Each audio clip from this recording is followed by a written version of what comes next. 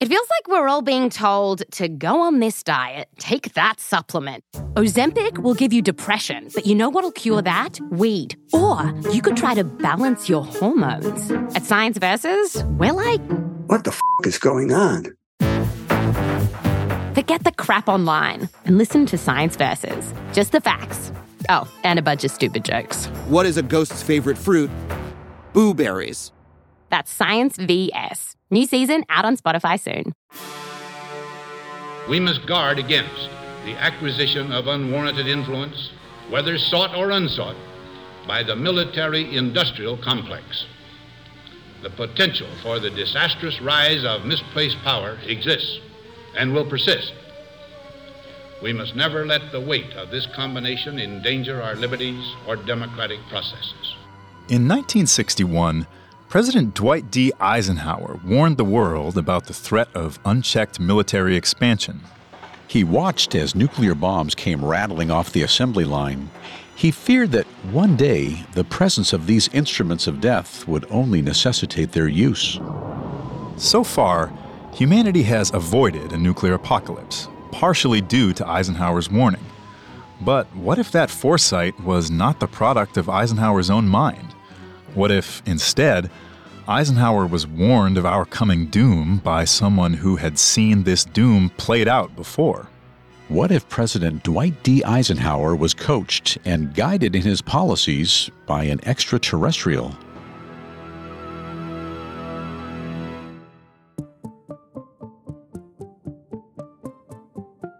Are we alone? Have we been alone? Will we be alone? Stories of alien visitation have been ingrained in human history. Alien life may not be confirmed, but our obsession with it can't be ignored. Welcome to Extraterrestrial on the Parcast Network. I'm Tim. And I'm Bill. Every Tuesday, we visit the marvelous and strange stories about our encounters with beings from another world. We're aware that some of these tales may seem completely unbelievable. Others may seem all too real. But these stories shed light on human nature, human beliefs, and human psychology. And each story has garnered hundreds, if not millions, of true believers. And for that reason, we think they're worth exploring. Today, we're telling the story of Commander Valiant Thor, an alien from Venus who supposedly came to Earth in 1957 to heal all of humanity's woes.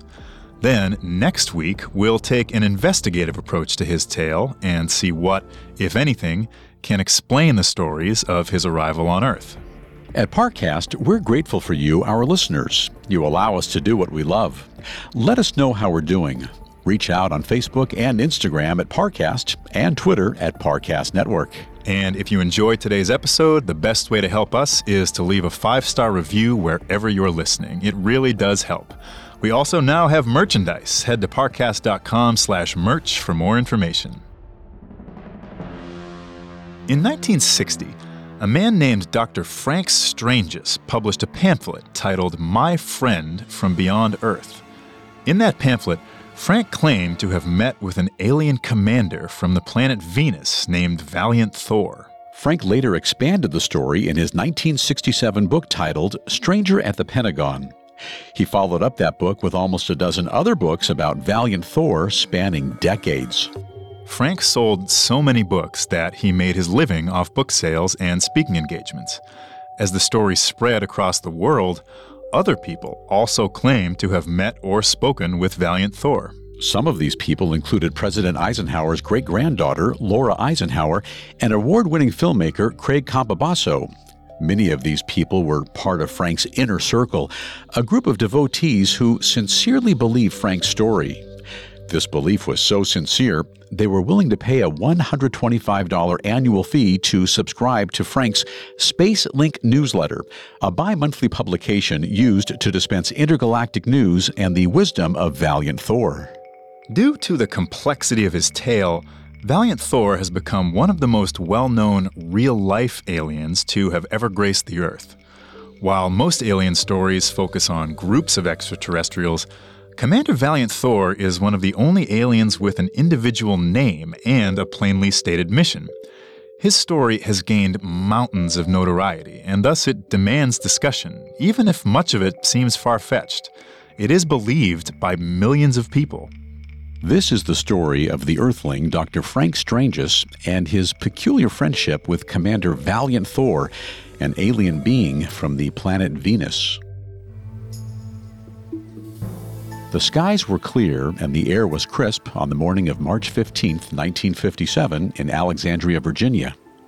Two police officers leaned against their cruiser and enjoyed the pleasant spring weather. As they chatted, the wind picked up. The pair looked around the clearing to notice tall grass bending downwards. Before their eyes, what used to be open air suddenly transformed into a shimmering metal saucer floating 10 feet off the ground. The saucer was as wide as a football field, made of thick, gleaming metal, and had lights pulsing from its rims. As it lowered itself to rest upon the ground, the officers could see that the central tower stood 9 stories tall. The men were stunned by the sight of this massive vehicle. As they stared in awe, the seamless metal opened and a ramp extended down to the ground. Loud footsteps came from within the craft. The officers watched as a single person came striding out from the gargantuan ship. To the officers' great surprise, this strange being looked much like them. He was 6 feet tall with brown eyes, brown hair, a handsome face, and a winsome smile. Nothing seemed particularly alien about him except for the suit he wore. The man's clothing was a single-piece suit without folds and without seams. It shone with a bright golden hue, and its material seemed to be from another world. Shaken from their wonder, the officers quickly pulled their guns. There was no telling what this strange man was capable of. While their weapons quaked with fear, a gentle voice permeated their minds. "I am not your enemy. I am here to help make your world anew." Through this transference of thought, the officers could tell that this man possessed only good intentions. They lowered their weapons. One officer asked the man, "What is your name?" Walking ever closer down the ramp, the luminous man responded out loud. "You would not understand my name if you heard it in my own tongue, but you Earthlings may call me Valiant Thor. Val for short." The officers nodded.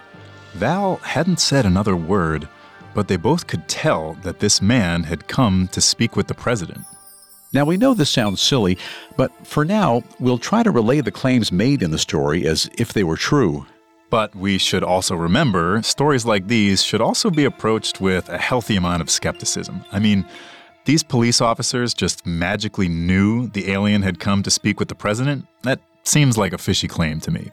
Valiant Thor was previously stated to be telepathic, so it's entirely possible that he communicated his intentions to speak to the president without having to verbally state it. However, it should also be stated that no police officer has ever come forward and corroborated the story of this alien visitation. In fact, these two police officers have never even been named in the original story, or any story after that. Perhaps this is because all the information we have comes from one source, Dr. Frank Stranges. Dr. Stranges becomes more prominent in the story later on. For now, let's continue the story where we left off. Val sat down in the back seat of the car, and the 3 men drove to the Pentagon. The gates and doors to the building were teeming with security measures, metal detectors, police dogs, barbed wire, and armed military guards stationed at every point of entry. As the car approached the building, Val's presence could be felt throughout the area. The dogs started barking, and the guards raised their weapons, some in anger, some in fear. The police officers stopped their cruiser and got out to release Val from the back seat. They were shocked to find that by the time they turned around, Val was already standing outside the car. Val's arms were raised to signify that he came in peace. Hold on. This is sounding very similar to other alien visitation stories I've heard over the years. Stranger at the Pentagon was published in 1967, but Valiant Thor's story resembles the plot of a movie that was released in 1951 titled The Day the Earth Stood Still. Perhaps even more damning is its similarity to the lesser-known 1954 film Stranger from Venus. This movie is about a woman who meets a man with no pulse. It turns out that this man is from the planet Venus, and he came to warn humanity about the dangers of the atom. There are definitely some prominent similarities between this story and those films. More similarities will arise as we continue the story, and we won't have time to cover them all, but keep these movies in mind as we continue. As Commander Valiant Thor approached the Pentagon, he spoke boldly and confidently, assuring the guards that he had come to the Pentagon in good faith. The guard dogs could feel Val's positive energy radiating out from him. They stopped barking and started wagging their tails in excitement. The guards scrambled forward to shake this man's hand. Val calmed the crowd and entered the building, escorted by guards eager to continue speaking with the extraterrestrial. The guards brought Val straight to the command center of the Pentagon, where the Secretary of Defense greeted him.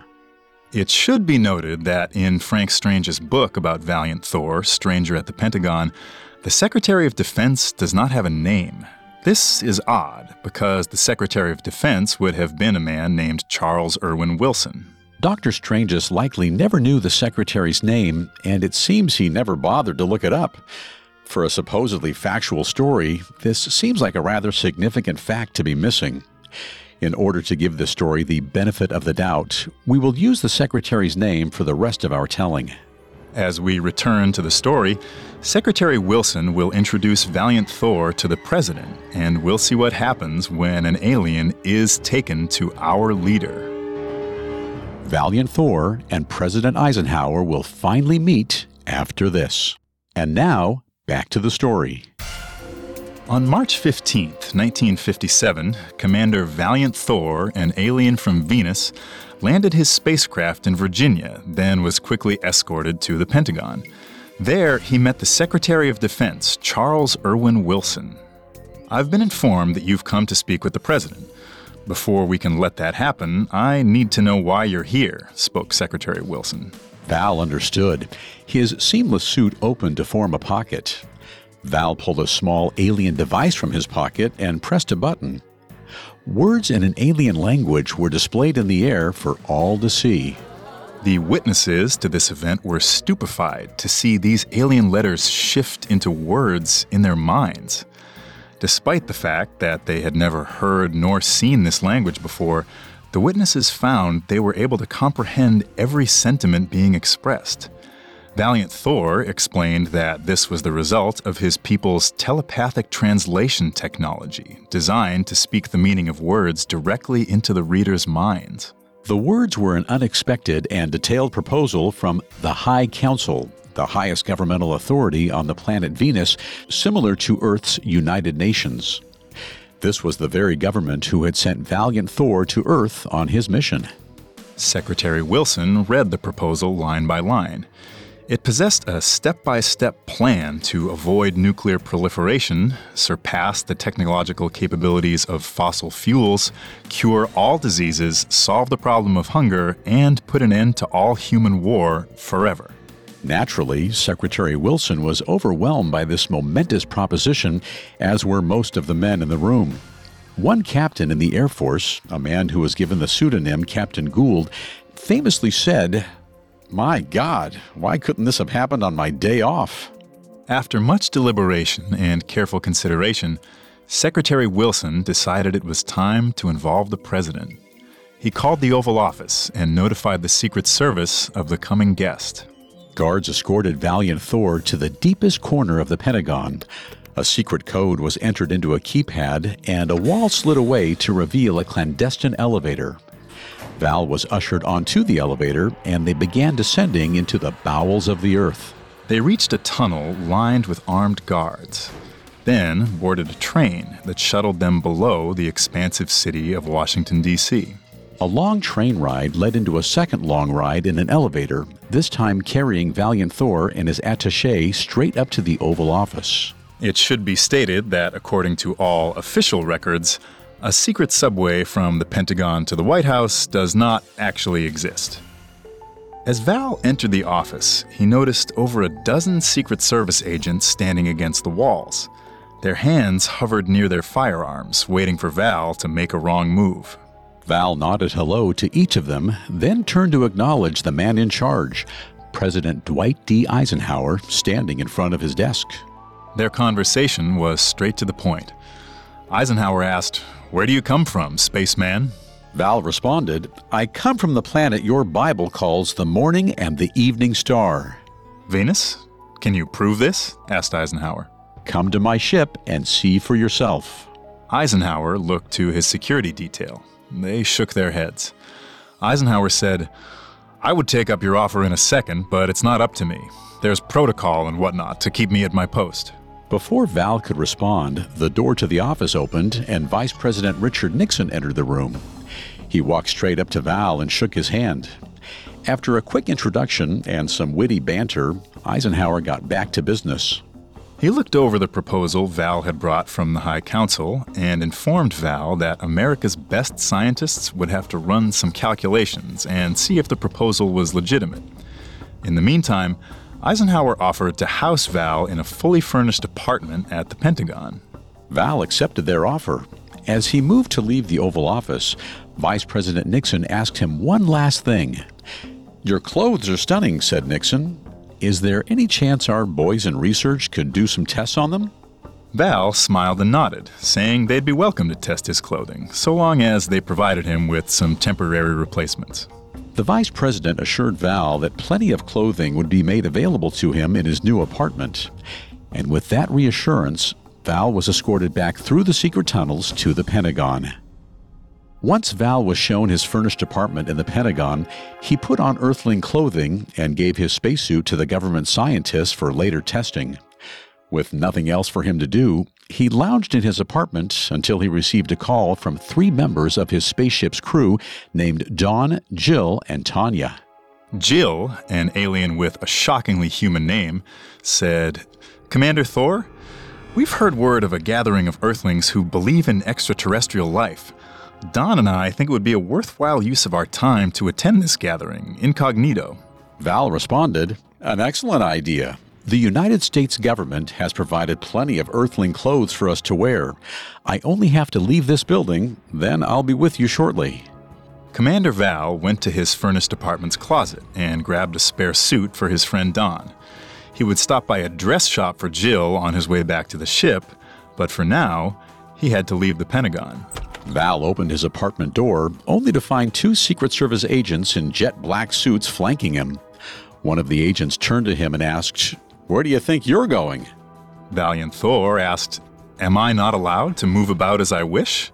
Have I become a prisoner of the United States government?" The other agent spoke, "Prisoner? Not a prisoner. You've got an apartment, not a cell. We'd just prefer you stay put and out of the top secret areas, like this hallway here." Valiant Thor realized this agent was trying to be clever. If Val could not enter this hallway, he could not leave his apartment at all.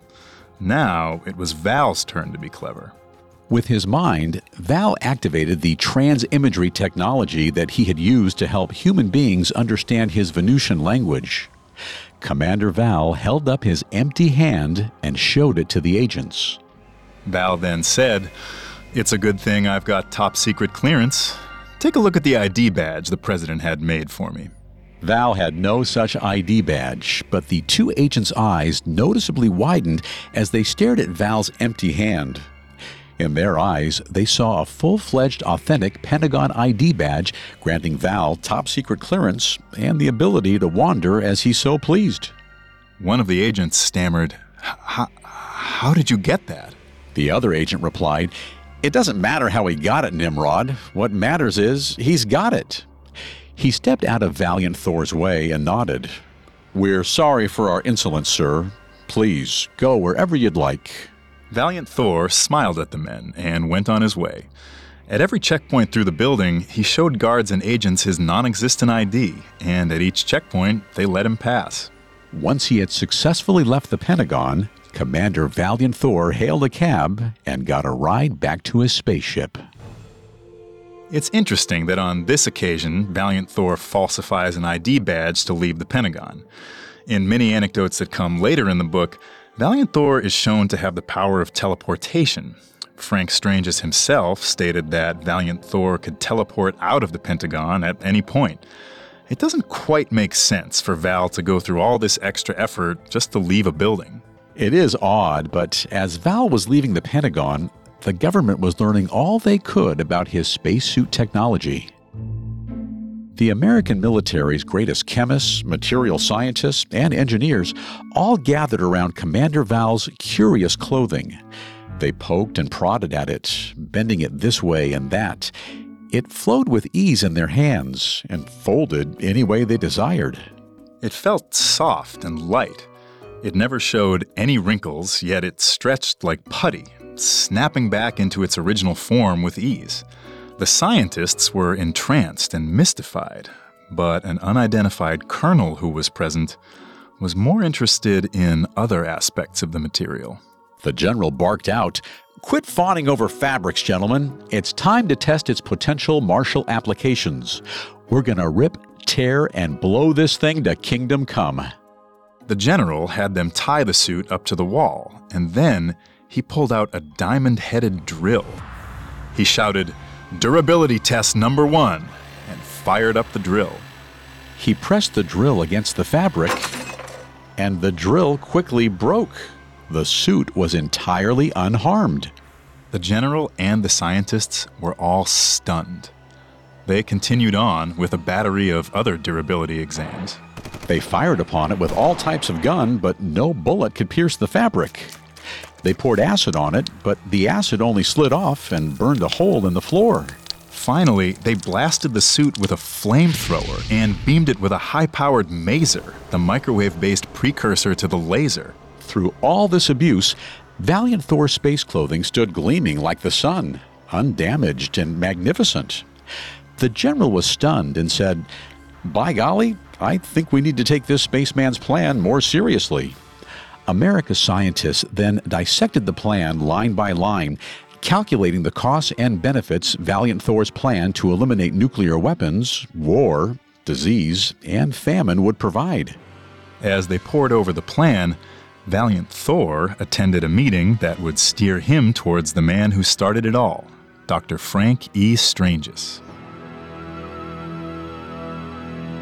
We'll finally get to meet the good doctor after this. And now, back to the story.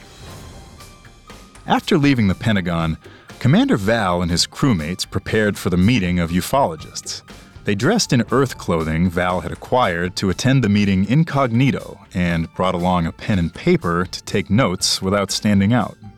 In April of 1957, the Venusians, Valiant Thor, Dawn, Jill, and Tanya, attended a meeting in a backyard belonging to one Mr. Howard Menger in High Bridge, New Jersey. According to Howard Menger, this meeting actually happened, and the people at the meeting discussed their experiences with various extraterrestrials, none the wiser that 4 extraterrestrials were sitting among them.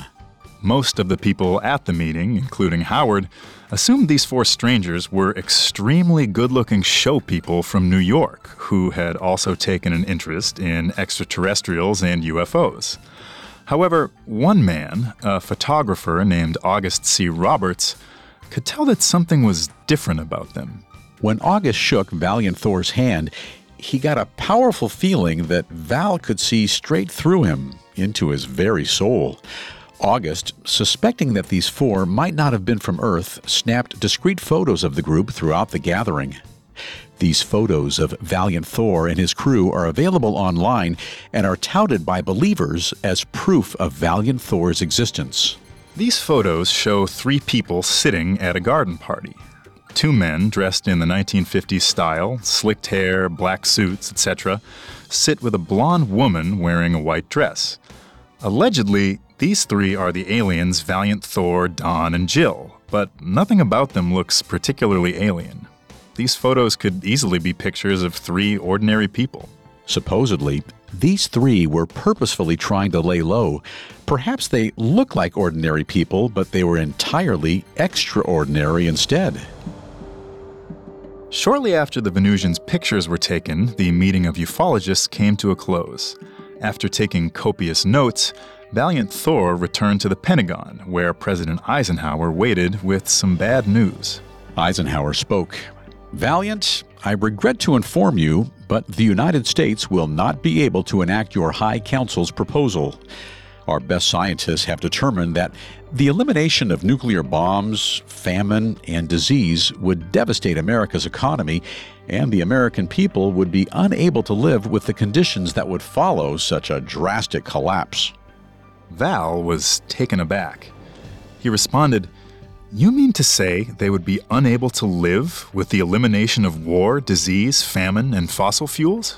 Val looked closely at Eisenhower, noticing the president's eyes flitting to the corners of the room where shadowy men stood with disapproving frowns. Eisenhower said, "The economy would be ruined. We won't follow your plan, but you are more than welcome to stay at the Pentagon and advise us on other things during your tenure here." Someone else was pulling the president's strings. Val was disappointed, but he did not come to Earth with only one option. He took the president's offer and stayed in his apartment at the Pentagon, all while conducting reconnaissance throughout the planet to find someone who was not subject to the government's control. He had to find a special person who could take his message to the people. Then, after 3 full years at the Pentagon, Val finally found his man. And surprisingly, that man had already managed to find Val, or at least photographs of Val. The photos taken of Commander Thor and his crewmates at the ufologist gathering in New Jersey had made their way into the hands of one particular ufologist by the name of Dr. Frank E. Stranges.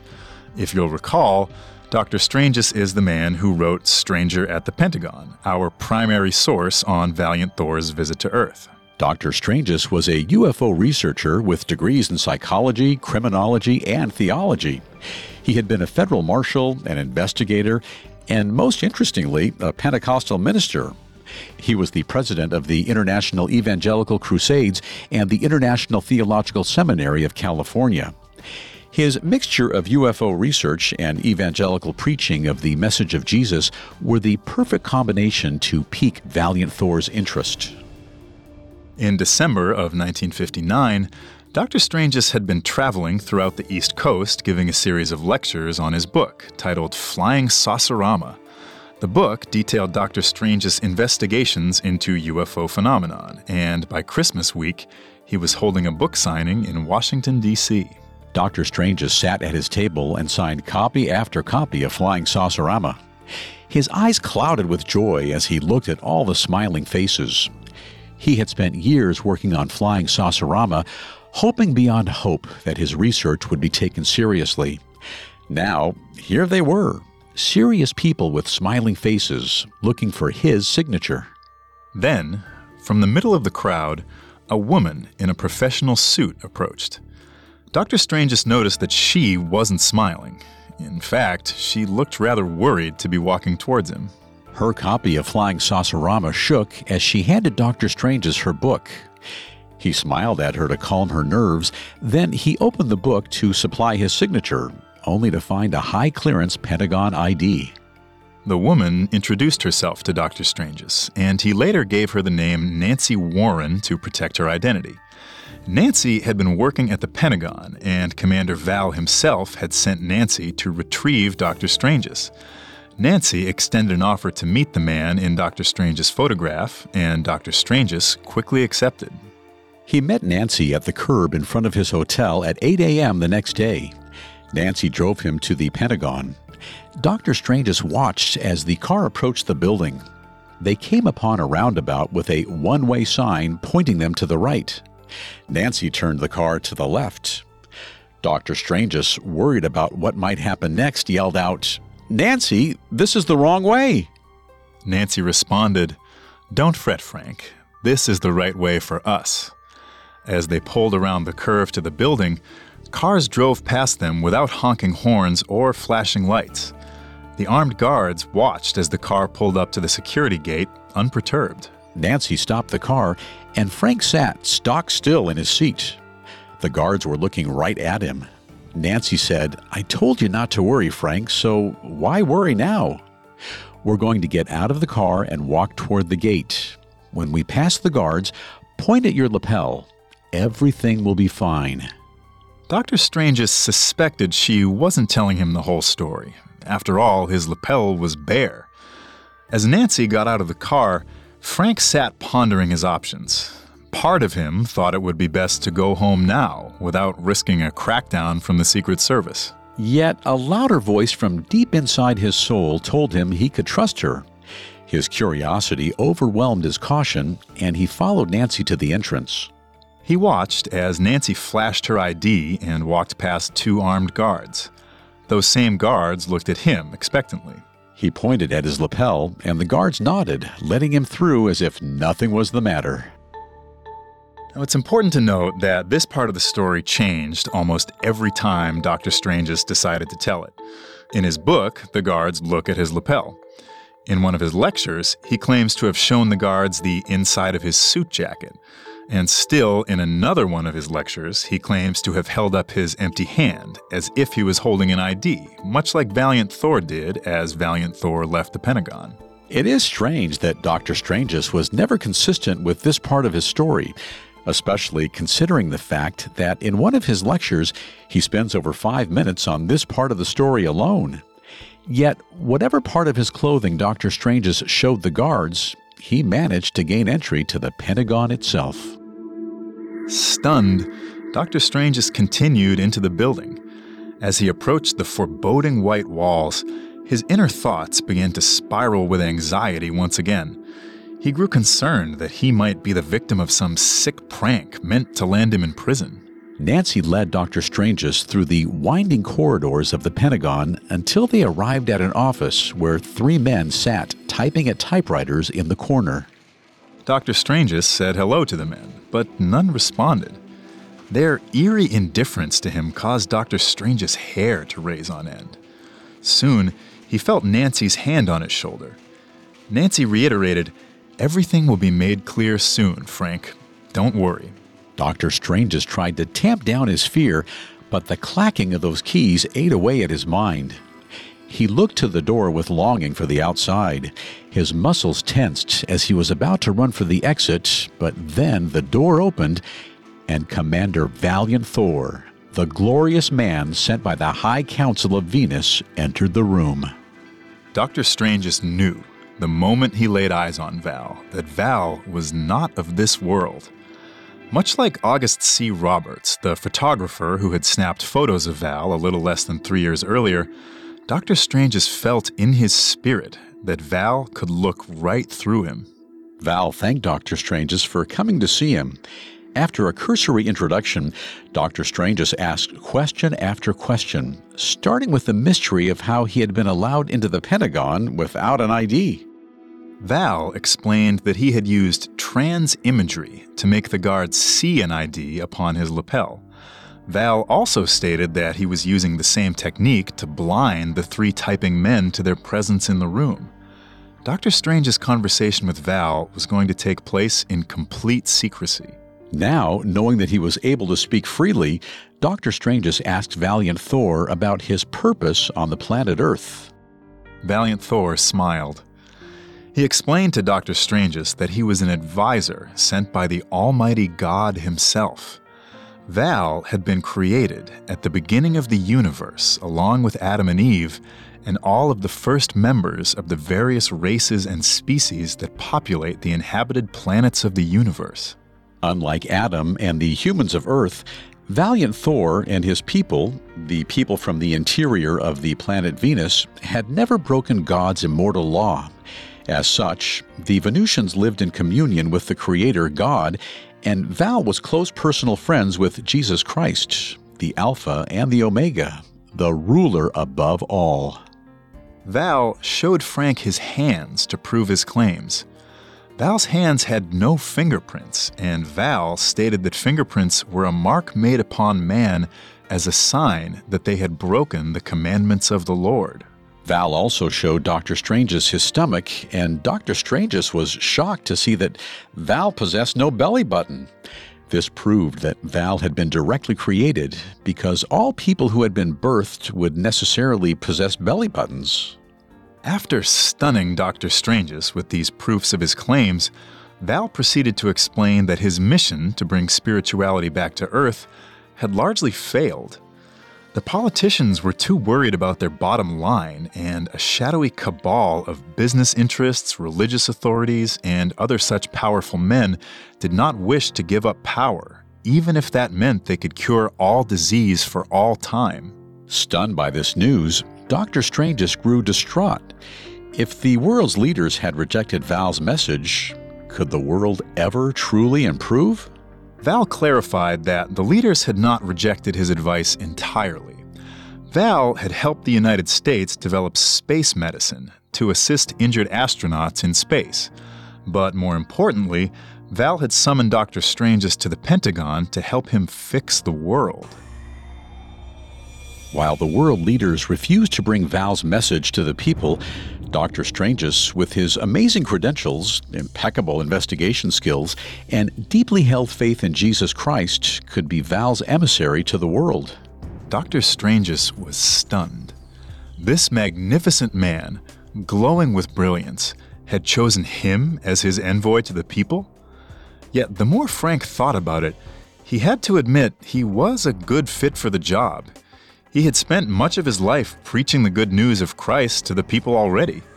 He had also faced much ridicule for his belief in UFOs, but he had stood tall throughout the persecution. Val said, "Dr. Strangeous, if you need more proof that you've been touched by God, you need only look at your stunning masterwork, Flying Saucerama. That book is clearly divinely inspired. The hand of God guided yours as you typed." Dr. Strangeous was blown away. Everything he had felt during the writing of that book was now being confirmed by an immortal, created being. It was almost more than he could handle, but as he allowed himself to process this overwhelming emotion, he realized he had just been given a divine purpose. Valiant Thor told Dr. Strangeous many more things during this meeting, almost too much wisdom for one man to relay to the world. When the meeting ended, Val told Dr. Strangeous he was looking forward to working with him in the future. Dr. Strangeous was surprised to hear that this ET wished to continue working with him. He asked Commander Val when they would next speak. Val said, "We'll meet again when the time is right." At that moment, Val vanished from before Dr. Strangeous' very eyes. Nancy Warren escorted him out of the Pentagon, and Dr. Strangeous returned to his hotel room to ponder this life-changing event. Dr. Strangeous was conflicted. He knew that the government would not appreciate him acting as a whistleblower. He knew that the shadowy forces that controlled the world would not like it if he publicly spoke out against the corruption within the government. And yet, Dr. Strangeous also knew that all good causes need their martyrs. He wrote the book Stranger at the Pentagon to describe his experiences with Commander Valiant Thor and to expose the darkness and greed motivating the decisions of our world leaders. Stranger at the Pentagon first hit the bookshelves sometime in early 1967, 10 years after Valiant Thor first met with President Eisenhower in 1957. Stranger at the Pentagon was released only to be panned by critics and non-believers. Even the people who should have been Dr. Strange's closest allies, his fellow ufologists, mocked his stories. Yet Dr. Strange's knew what he had seen and whom he had met, or at least he kept making those claims. While most people disregarded his stories, not everyone ignored Dr. Strange's. Some people took Dr. Strange's very seriously, deadly seriously. By telling the world about Valiant Thor, Dr. Strange's had threatened the economic interests of very dangerous men. Men who fully intended to make Dr. Strange's pay for his testimony with his life.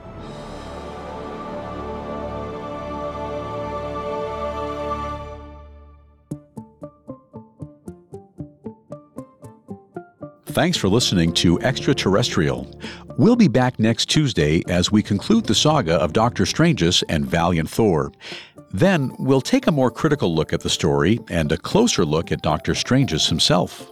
You can listen to Extraterrestrial and all of Parcast's other podcasts on Apple Podcasts, Spotify, Stitcher, Google Play, CastBox, TuneIn, or your favorite podcast directory. Several of you have asked how to help us. If you enjoy the show, the best way to help is to leave a 5-star review. And don't forget to follow us on Facebook and Instagram at Parcast and Twitter at Parcast Network.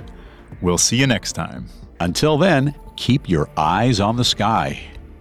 Extraterrestrial was created by Max Cutler. It's a production of Cutler Media and part of the Parcast Network. It is produced by Max and Ron Cutler, sound design by Ron Shapiro, with production assistance by Paul Mahler. Additional production assistance by Maggie Admire and Carly Madden. Extraterrestrial is written by Giles Hobseth and stars Bill Thomas and Tim Johnson.